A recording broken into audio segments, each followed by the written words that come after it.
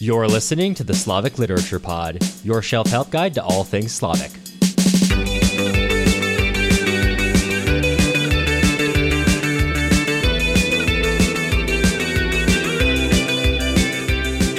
I'm Matt Gerasimovich, PhD candidate at Northwestern University, studying Russian literature and film. And I'm Cameron Lalana, literature enthusiast and a guy working in media.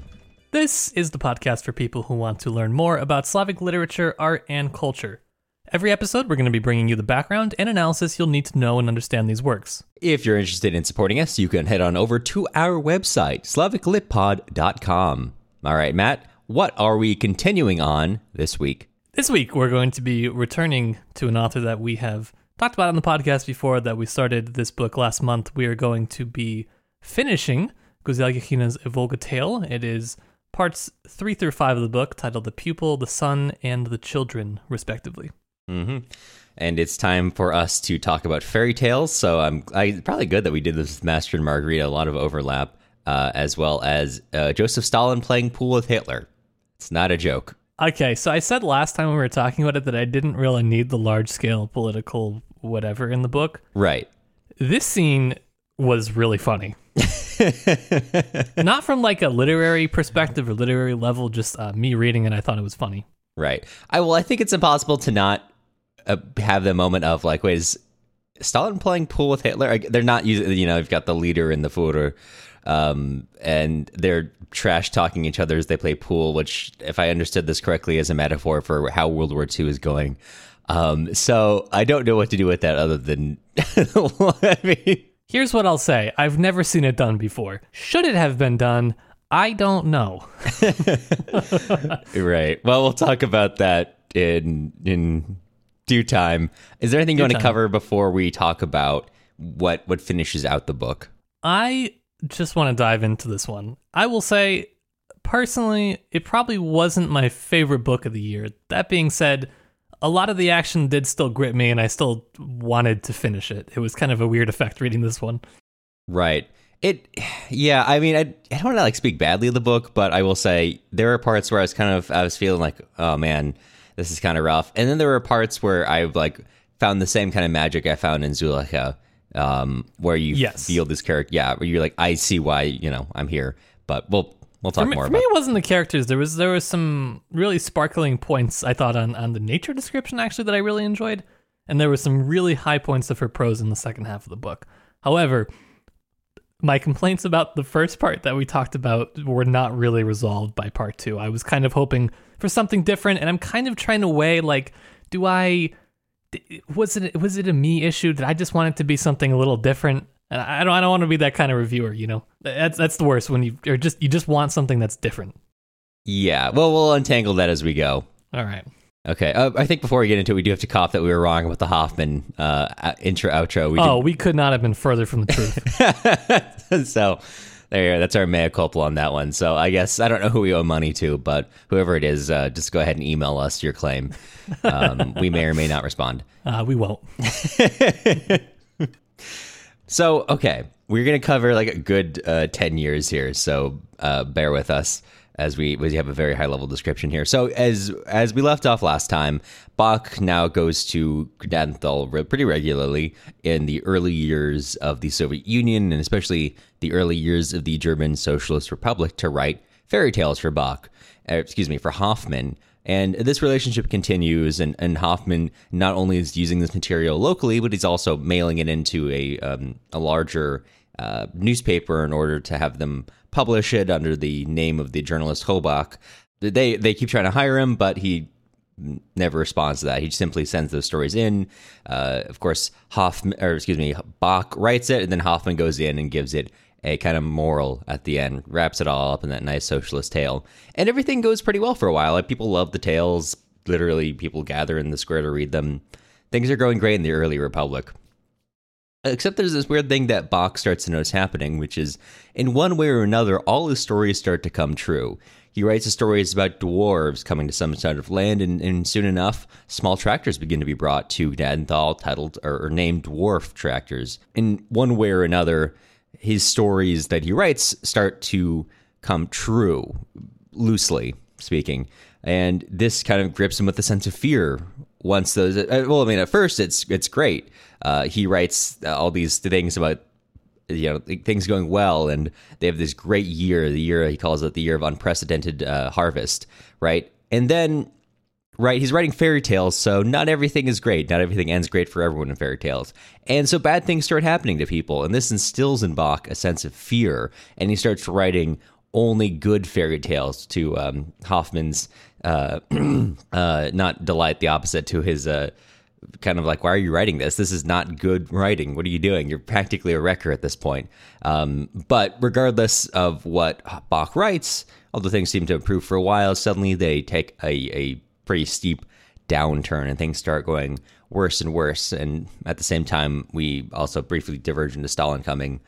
And now as we're getting to the 30s and the situation starts to become more, I'll say lightly, conflictual between the Soviet Union and the now emerging, everyone, but especially the emerging Nazi Party in Germany, and also the years of Yakhina, the years of the purges. Things start to change your character a little bit. So, I mean, how much you read into Hoffman actually having control over, Bach having control over this. Maybe we can get into that. But that continues until the point where everything has gotten it's come to loggerheads enough that you basically have a division. You've got these fearful parents, all this old guard of the village, and the children who are mostly devotees of Hoffman, more or less. And things have gotten to a point where those two groups basically don't interact at all. And one day, the older generation come to basically get rid of Hoffman and even trample over their own children as they do so. This vanguard of children protecting Hoffman as he hides in the church. As the people try to set it alight, they end up trampling them over, or taking some hostage. And Hoffman eventually takes off all his clothing and begins to walk out into the forests as a sort of admission of failure. The people bar his way, and without resistance, without protest, he goes where they guide him and walks into the river. And without so much as bubbles left behind in the trail, Hoffman disappears from our narrative. R.I.P. Hoffa, you were a real one. Kind of. Actually, I don't think he was that bad. No, I mean, I think the death of Hoffman's kind of the death of the dream locally. I mean, you got like the broader, changes that are being made on the years of Yakhina, but here it wasn't the capital I idea, changing things. It's the local people unable to accept change, for better or for worse. I think at worst, Hoffman's kind of like a middling bureaucrat. Right. At best, he's just kind of an idealist, right? Yeah. So we'll come back to Hoffman. He not entirely gone. Yeah, mostly gone. But from there onward, he's mostly gone. It gets a little cameo. From there onward, Bach decides it's time to go. I can't live in this town anymore, and he takes Antje and he flees. But as he's going to Moscow to try to escape to Germany, Antje is totally overwhelmed with people. I mean, keep in mind she's been kept in a house for I don't know how old she is, probably like 5 or 6 at this point. She doesn't know how to speak. She's been kept in a house her whole life. I don't think she's ever seen anyone but Bach. So she's like freaking out the whole time, understandably, such that it basically forces Bach to return to the homestead. And there at the homestead, they find a small boy, an intruder.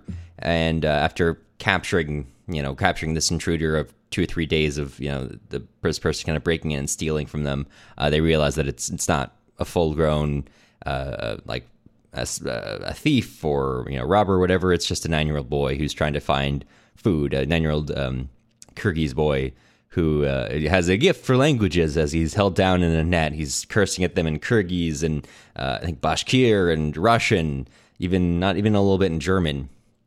Not much, but I think he's the best character, personally. Right. Yeah, no, I would agree. We'll talk more about that once in a little bit. But so they have this. Eventually, Bach kind of decides, and then from this this part of the book suddenly switches over to this boy's perspective. His name, he goes by the name Vaska. Vaska is simply the most recent name he's taken on here.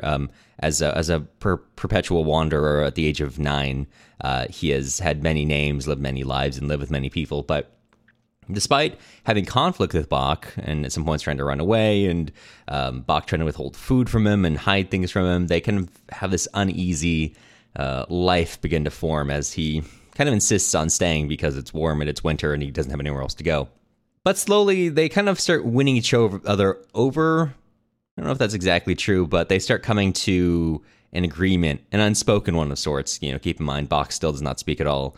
And even if he could, Vaska doesn't speak any German, or he speaks very little German. So they couldn't really talk much. And Bach starts to play records. He starts to play poets. I know Goethe, there's another poet he mentions. But this, even though Vaska doesn't know understand what's going on, doesn't understand the words, he's entranced by it. And in turn, Vaska is something new. Vaska is something interesting. So Antia is kind of obsessed with him just because he can speak, he can do all these funny things, and they start to develop this relationship.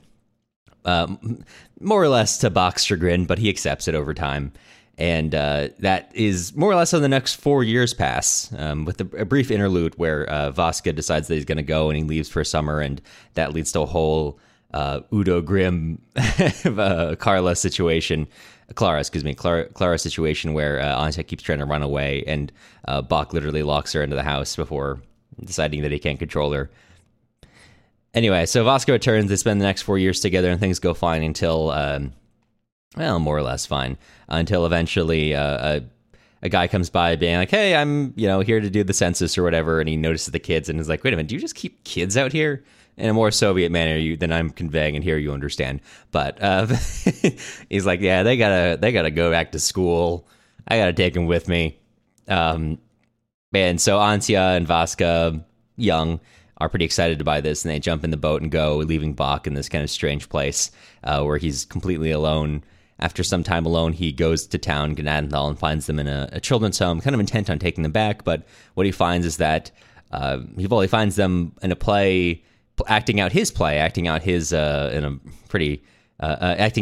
story of that Rapunzel, except not Rapunzel who becomes an apple farmer, and decides that I guess they can stay here, and starts coming back slowly once a week, bringing the pair apples and other food, and begins to look forward to this, and he begins to live a life which is mostly based around just getting things ready for them, and that continues. That's basically his life up until the point where he kind of has this epiphany, where he first of all, he loses all his fear, and this is a very strange sensation for him.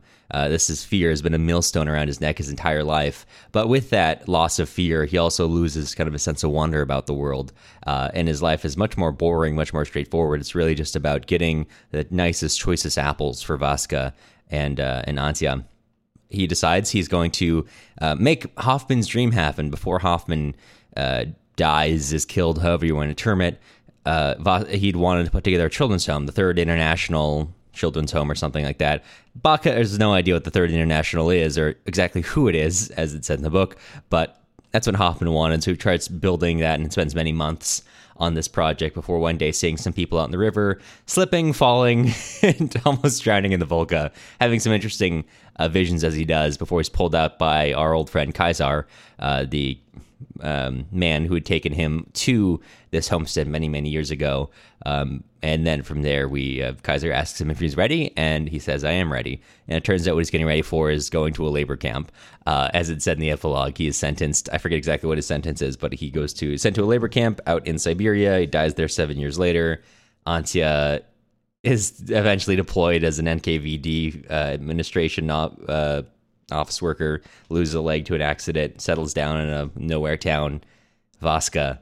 I feel like I'm recapping the end of a 1970s movie. Vaska tries to graduates as a specialist in German, gets sent to the front lines, and then spends a couple of years trying to find Bach, which at this point Bach has already died, before eventually finding Antia almost by accident, and the two marry and settle down. And we don't hear too much about their lives after that word. That ending is like a page. It's very brief. Yeah. It is. Yes, that is a Volga tale. That is a Volga. I cut out all the parts with Stalin. So that is a Volga tale, not the Volga tale. Sorry, yes, that's right. It's one of many Volga tales. When Bach falls into the river, you realize that there are many stories here. But anyway, before we talk about it, before we get into it, how about we take a quick break, Matt? Yeah, I think we I think I should pull up my script so we can do that. It is a good time for a break. We'll be back in just a second. Well, this episode is brought to you by our listeners. You can support independent podcasting by heading to our website, slaviclitpod.com. You'll get access to the notes we used to make this episode, including links to all the secondary sources mentioned. In this case, I don't think there are any. I don't know if anyone's really written that much about this book. It's pretty new. Considering it just came out, my guess is no. But we do have notes. Mm-hmm. Good notes. Great notes. Good notes. Great. Perhaps the best notes anyone's ever seen. If you want to support the show, but you don't want to spend any of your hard-earned, I don't know what we have from this part of the book, your hard-earned apple harvest, there you go, you can join our email list for free at slaviclitpod.com, or you can leave us a nice review wherever you get your podcasts. Questions, comments, want to appear on our Office Hours podcast? Drop us a line. You can reach our voicemail at 209-800-3944. Or you can also email us a voice recording or text question at slaviclitpod@gmail.com. We'll bring your question onto the podcast and do our best to address it. All right, back to, I was going to say staffing the NKVD, but, well, back to drowning in the Volga. Right. Okay, so I feel like we covered a very short period in the first two parts, and then the second three parts were like, all right, let's cover an entire life. Yeah, it sure does, doesn't it? So, is there anywhere in particular you want to start with this? Yes, I have multiple gripes I'd like to discuss. All right, let's talk about them. Let's lay them out. So here is one gripe that I have it kind of is fine. I know you said you kind of liked it last time, but the more I read it, the more it reveals a sort of issue that I have with the narration as a whole.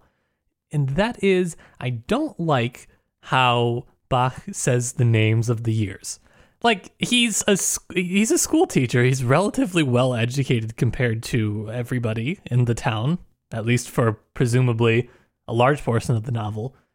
So why have the names of the years be like the year of the big lie, which he wouldn't even have the conceptual scope to know about because he lives in an untouched homestead in the middle of nowhere? I get that.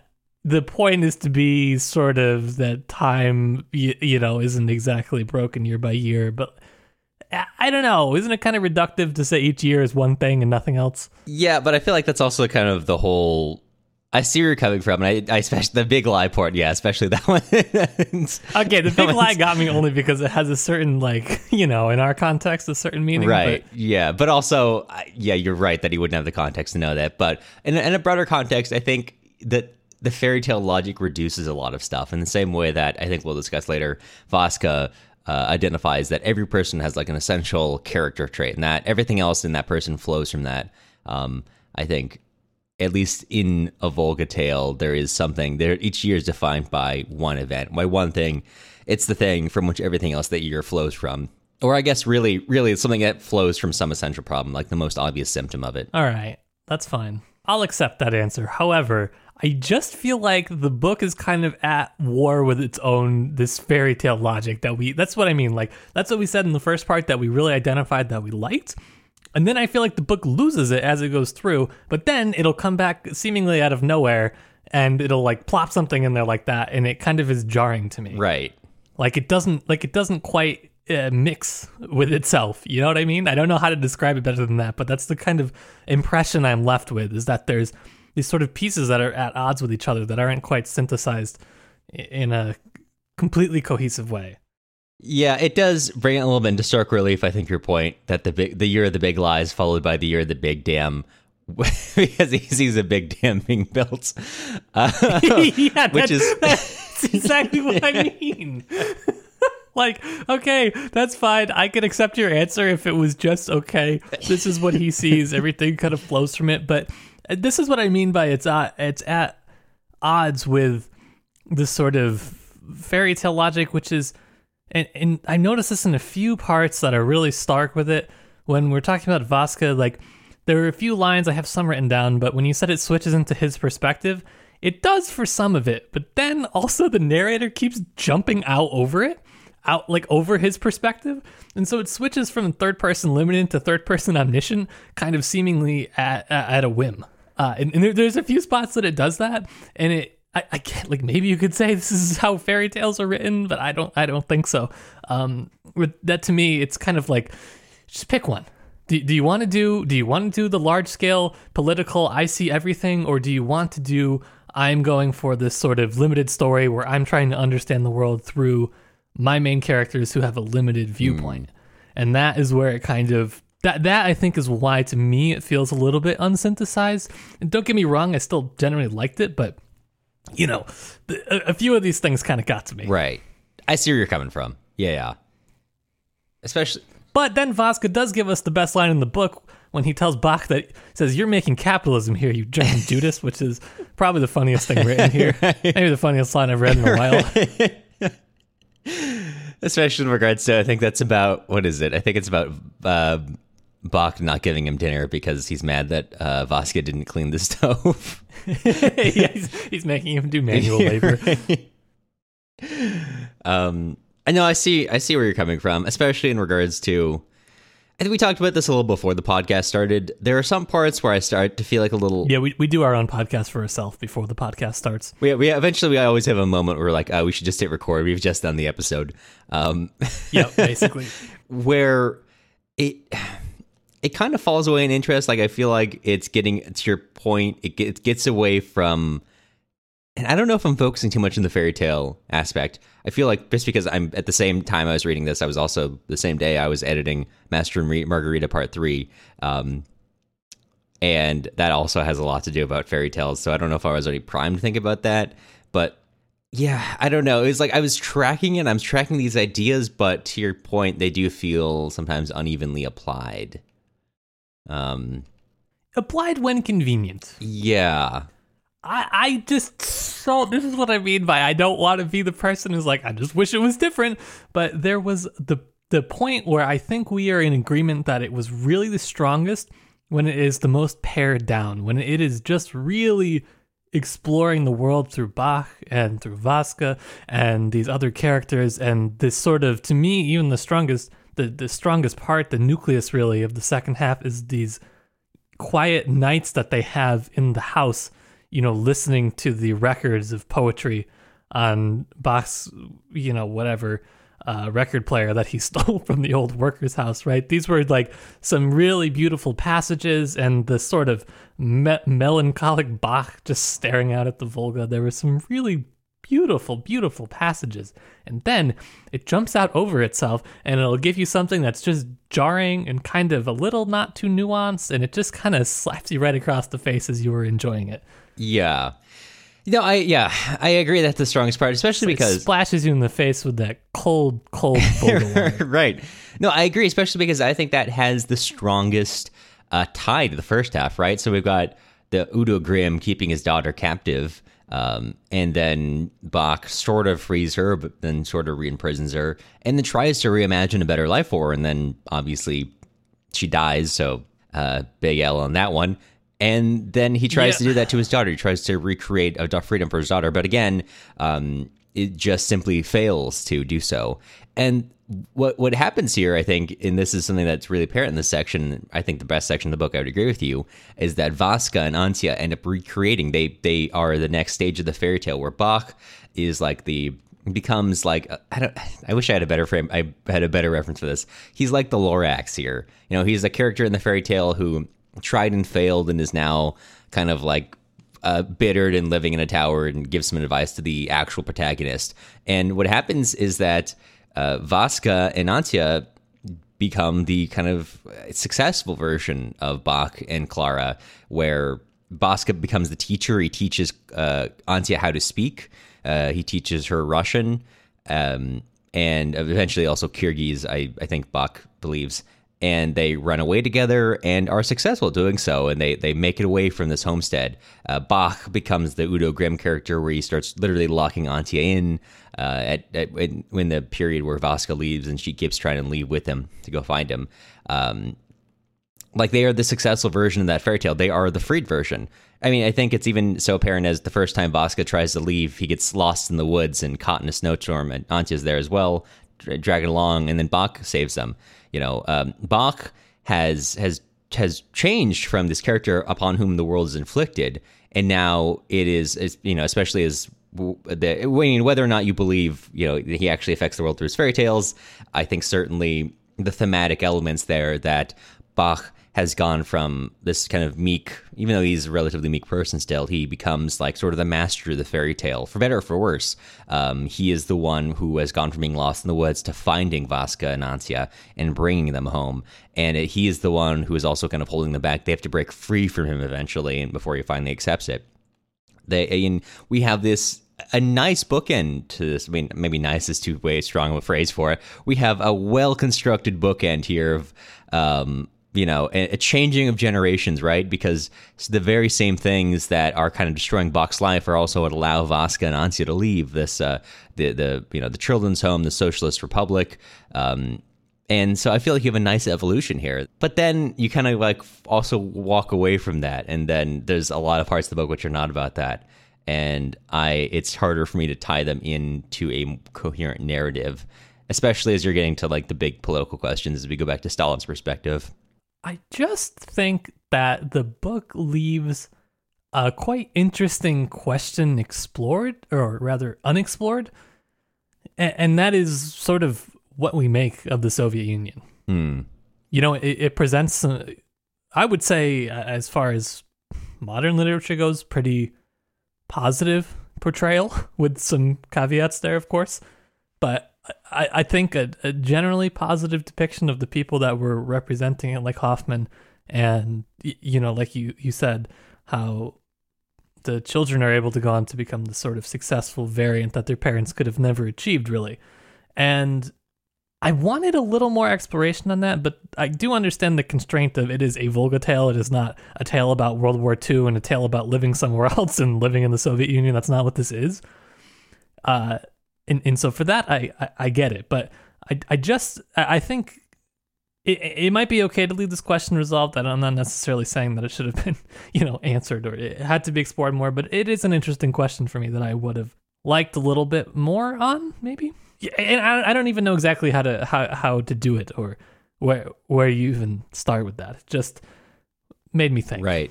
I think it's something that if I had attempt an explanation, you may. Thank you for permission.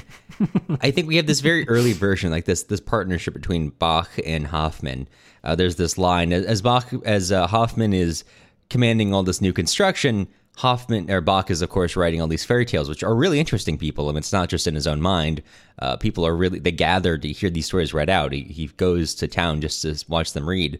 It's sort of secret satisfaction at them not realizing how this school teacher who they don't pay attention to is, in fact, the one who pulls the whole town together. And Bach notes, he says about Hoffman, what Hoffman built was death. And into that death, Bach breathed life, and death in this case is not like the machinery of death, but rather, buildings, bricks, just simply in the material world.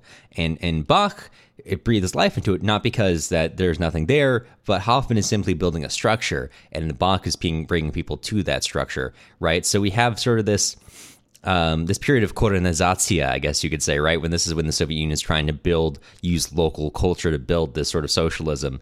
And I think it's trying to basically be like, in the early days, right, we have there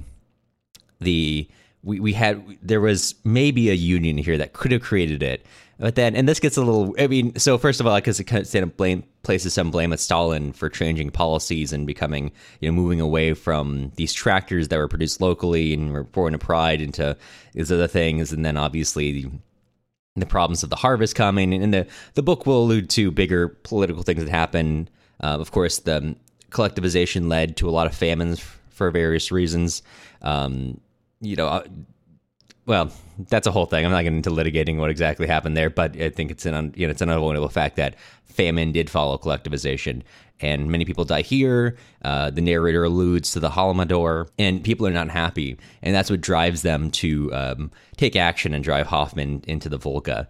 So we have this sort of like early hopeful Soviet Union, and then for some combination of, policies from the top and an unwilling to change people.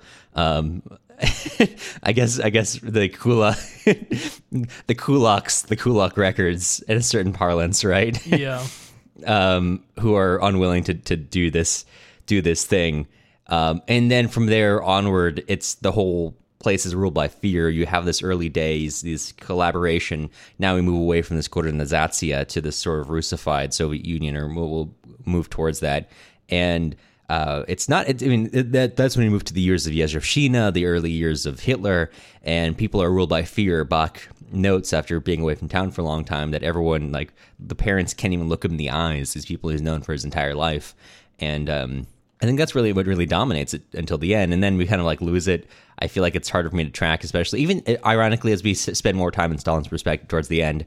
I have a harder time tracking it, like what this means to the people. I guess because we are looking at it from a high level.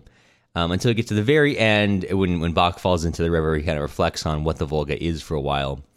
And I kind of took that as, you could take it in a lot of ways, and I don't think it's meant to be taken in any single way, but one of the ways I think you could take it is sort of reflecting on, as he's asking himself, what is this Volga, this place that hides so much death, this place that hides so much deception, but also contains so much beauty, contains so much mercy, right? I almost wondered if that was the final question for the Soviet Union of what was the Soviet Union. What was this place that contains so many bodies and contains so much dream and so much that was washed away? That's how I approach it. I don't know if that makes sense to you. That's my attempt to answer. Yeah, it's a little hard just for me because I feel like the Volga is a symbol for something more than just the Soviet Union. I think it's more. But that's one thing. I think it's one question among many. True. In a book where so much is simple, the Volga is the one thing that's not, that refuses to be categorized, that refuses to be an easy symbol. Sure. I like the Volga part, actually. I think that was great. I mean, that was a great climax for the book. It really was.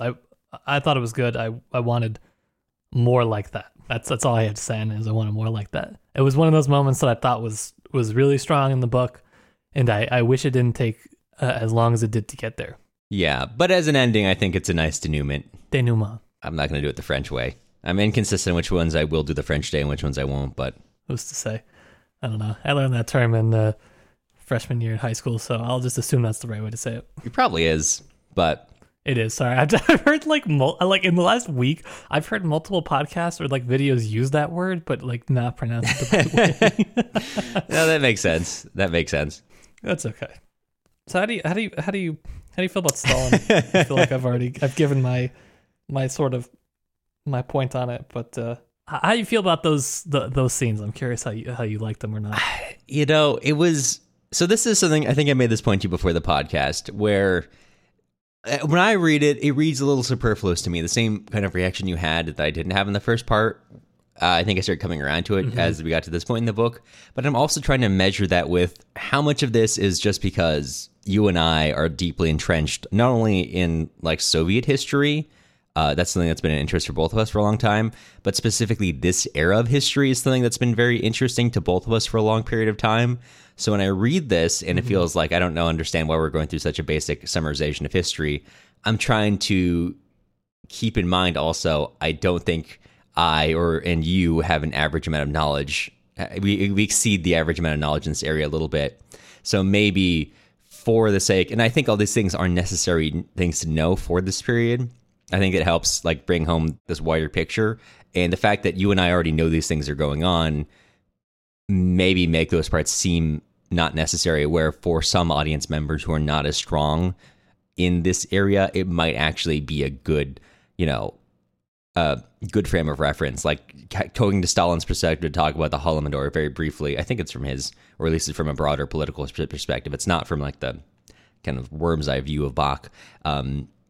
Like to me, that seems like an obvious that, I mean, obviously, yeah, that happened in this period. We're in the right era. We're in this period of collectivization, but maybe if you're not, the Holodomor is something that's in certain areas, of course, everyone knows about it, but also, you talk to the average person, they may not necessarily know what that is. So maybe that is necessary knowledge, a necessary addition.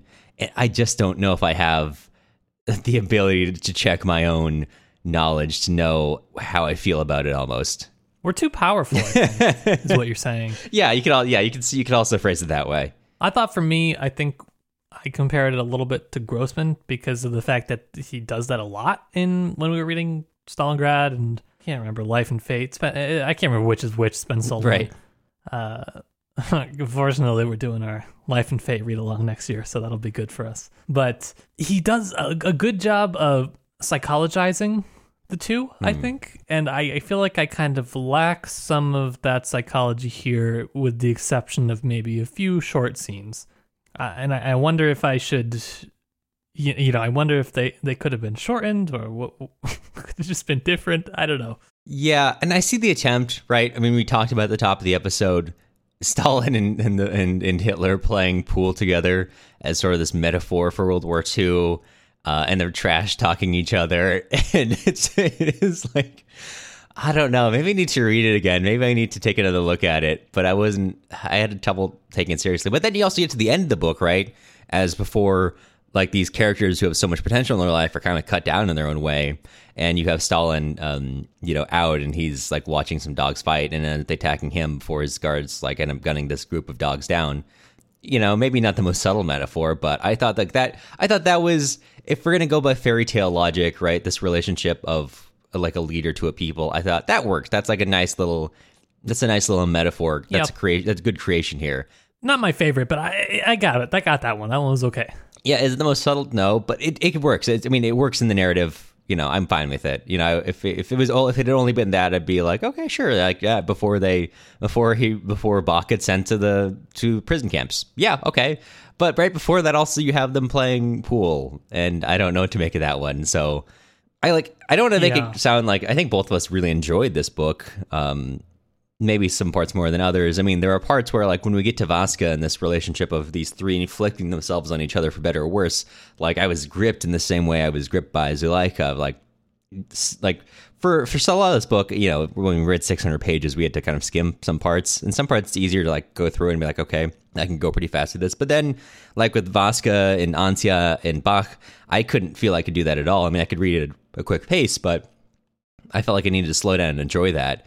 Mm-hmm. But that wasn't necessarily true for all of the book, is the problem. Yeah, it was a bit uneven for me. Yeah. What I did like was, I liked the end, and I liked the sort of epilogue. I liked the quickness and how brisk everything was as it ended, as it kind of wound down. And I wonder if it couldn't have, that sort of style couldn't have replaced the parts of the book that I thought dragged a bit. Right. And I think that may have been a more natural pairing to go with sort of exploring the psychology and the effect of what it was like living during that time at a place that was sort of remote. And, for a little bit they were trying to win over, and then they were trying to, eradicate or, move out of that region. And so it's an interesting story that I wish that all the pages that were in the book were really just dedicated to that story. Like you said, some of them sort of felt superfluous, the large scale things. I guess I felt like, so when I was reading Grossman, I really liked this dynamics between Mussolini and Hitler, where Mussolini sort of feels like has this just inferiority complex because Hitler's doing so much better. He's so much more successful than he is, and he's like, oh no, this was my idea. It creates just such a funny kind of comical conflict between the two as the book goes on, and that sort of the conflict just I didn't get what the conflict was for those political scenes. Like I get it's World War II, I understand that, but I didn't just feel the level of conflict that was present in the rest of the book, and I wish I could have just stayed in that in that part of the book. You know what I mean? Yeah, I mean, I feel like we kind of talked about it. I feel like the relationship between Hoffman and the people and their reaction to the wider, events of Soviet policy, I feel like that did, in terms of trying to understand policy on people, that did a really good job of it in a way that kind of looking at the top down didn't as much, right? Especially to your point of maybe, I don't know, it's like, it's trying to roughly track this fairy tale logic. I mean, the war is not the war is a game of pool, but yeah, I just don't know if it worked in all parts. I don't think so, but that's just me. Maybe someone else will read it and find something that I've very seriously overlooked. I would love to hear that if that's the case.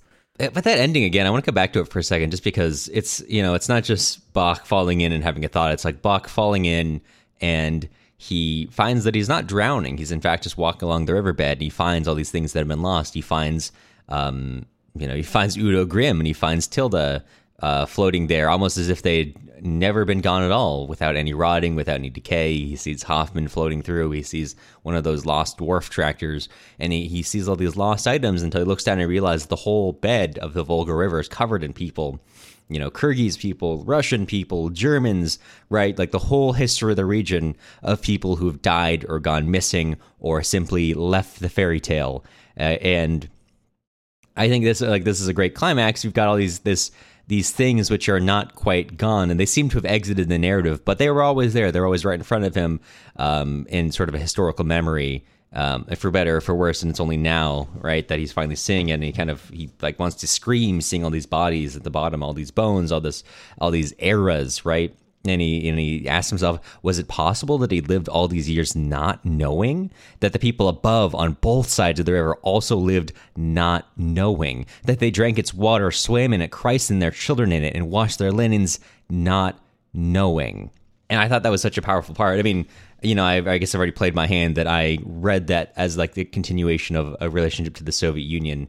You know, that all these, you know, because it's possible we did not know these things about our own society. But again, to Matt's point, I don't think it should be reduced to only that. That this history, this powerful river, which cares not for the individual, hides so much history created by people, and you take it in a couple different directions there. But at the same time, you know, he's wondering about all these cruelties, all this deception, but also the flip sides of all this thing. And it eventually concludes that he is not in a place to answer it. And he decides to give in to the Volga, and he lies down and prepares to become part of it in the same way that all these other people have disappeared and become part of it before Kaiser pulls him out and sends him to a labor camp. Yeah, I mean, he's kind of powerless to move against it. I think there's a few points where he tries, but he's only able to move as the Volga demands, basically. He's subject to the laws of history. It's we've done our Tolstoy, history is made by people, and now here we have the opposite, which is that there's some force of history, maybe the force of the land, maybe the force of the society they live in, maybe something else that pushes them. History is made by large rivers. I think that's a lesson to take away here. The most powerful river is the most, well, I mean, not true that the most powerful rivers have created history in their own right. Yep.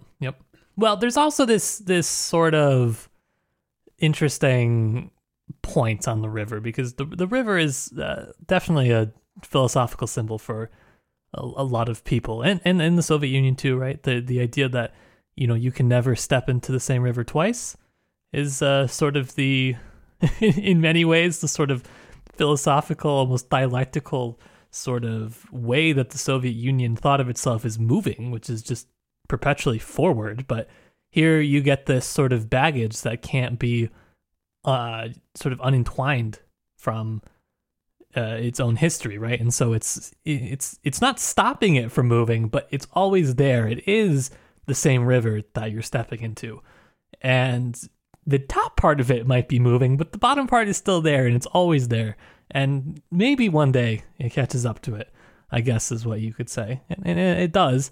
But it's kind of an interesting. I don't know. I still wanted more Volga. I wanted the Volga to have more of a tale to tell. Yeah, I know, but I agree with you there. But man, this is such a powerful wrap up. It almost reads, as we're talking about it, it's almost like a rejoinder. I don't think it's intended to be such, but from my own perspective, almost a rejoinder to the end of Cement, or to in Cement, the idea, at least one of the ideas put forth by the novel, I know I'm going way off into the left field here, is that we have these characters who are they all know they're doing not the best thing. You know, they know that they're, we've just ejected the most ardent communists from the party, but they weren't realistic enough, so they were going to drag all our morale down. And kind of one of the ideas it puts forth is, we hope we can build a society which one day will produce such fruit that our children will forgive us for what we did in order to build it. So Cement, again, Cement Cast, it's a more interesting book than you think. If you haven't listened to episodes on it, you should. It is an interesting book. It has a lot to, and not even interestingly, perspective on the Soviet Union for such an important book in the country. But it does kind of have this logic of maybe we can maybe we can one day forget what we had to do to build this great society. And this almost reads as a rejoinder to me that, well, the society will be built on the foundations you build it on. Maybe on the top you can look away and not see it, and you know, you assume it will wash it away, but the foundations are still there, and they will always be there.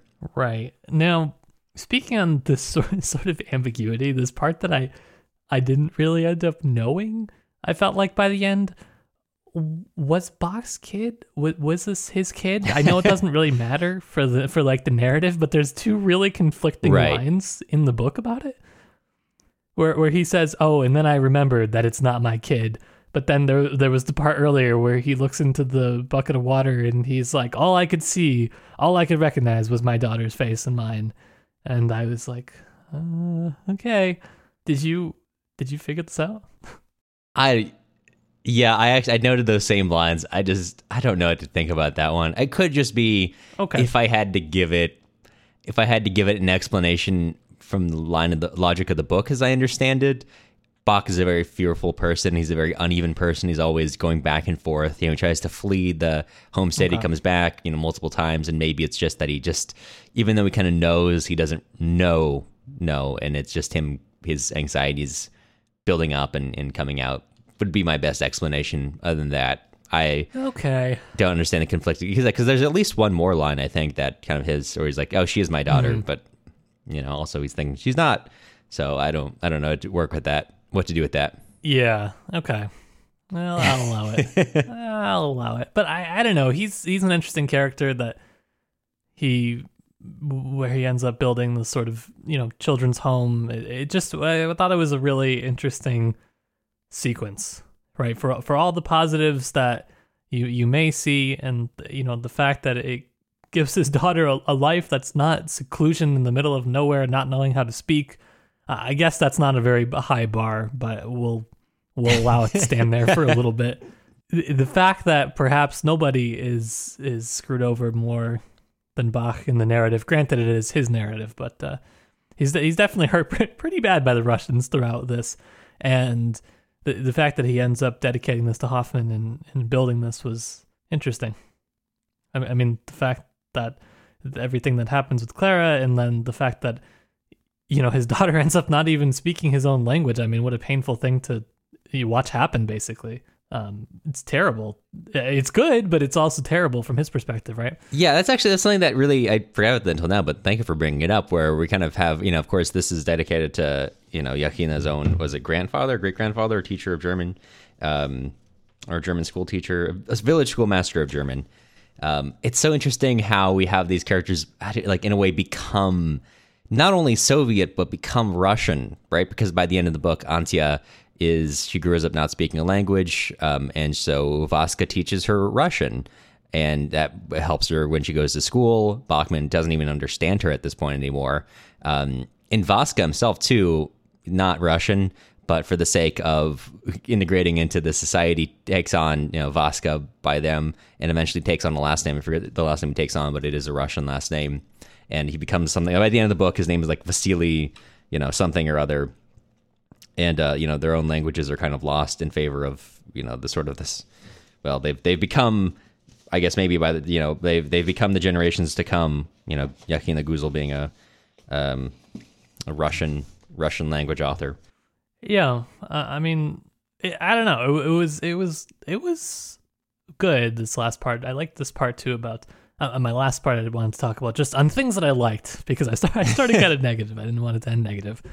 On, you know, the part of Bach, instead of sanding down the parts of the room where Clara had been practicing writing her lines of poetry and German and everything, where she had been carving them into the wall because she didn't have pencil and paper to practice with, and he had been leaving that there and using it for inspiration in his poetry, but he couldn't bring himself to actually sand it down, so instead he goes and he paints it over because, as he says, it's less painful to sort of paint over knowing that what was there is still there underneath the surface. I thought that was a really nice part as well, that they're still always kind of preserved beneath, as we've said, kind of like the Volga, it's still preserved there beneath this new children's home. And I thought that was one of the many moments that was really, really touching, really nice, and I wanted more of that. Give me more of that. Give. I think Yakhina's writing is at its strongest when these characters are interacting. I mean, she's got such a way of having characters inflict themselves on each other. It's like breathtaking to watch when we really get into it. To end on like good notes, like this Bach and Clara, obviously Bach and Ansia, and Vasca, all these characters, even Hoffman to a degree. Seeing these characters and their interactions are just they perform so well. Yeah, it's just a joy to read in those parts. On top of having, I guess, some interesting things to look at. It is, but I feel like that's kind of all I have, or everything I wanted to touch on. Yeah, I think so too. Okay, Matt. Since that's all we got, I have to ask you, what are we tackling next time? Well, it's a sad next time. It will be the last episode of our Master and Margarita series, as well as our last new episode, I think, for the year, unless we decide to do a sort of fun end of the year bonus, but we'll see. It'll be our last literature that we read together for the year. So we're going to be reading where we left off from part 3. We're going to go chapter 26 through the epilogue, and we're going to be tying it all up very nicely. I hope.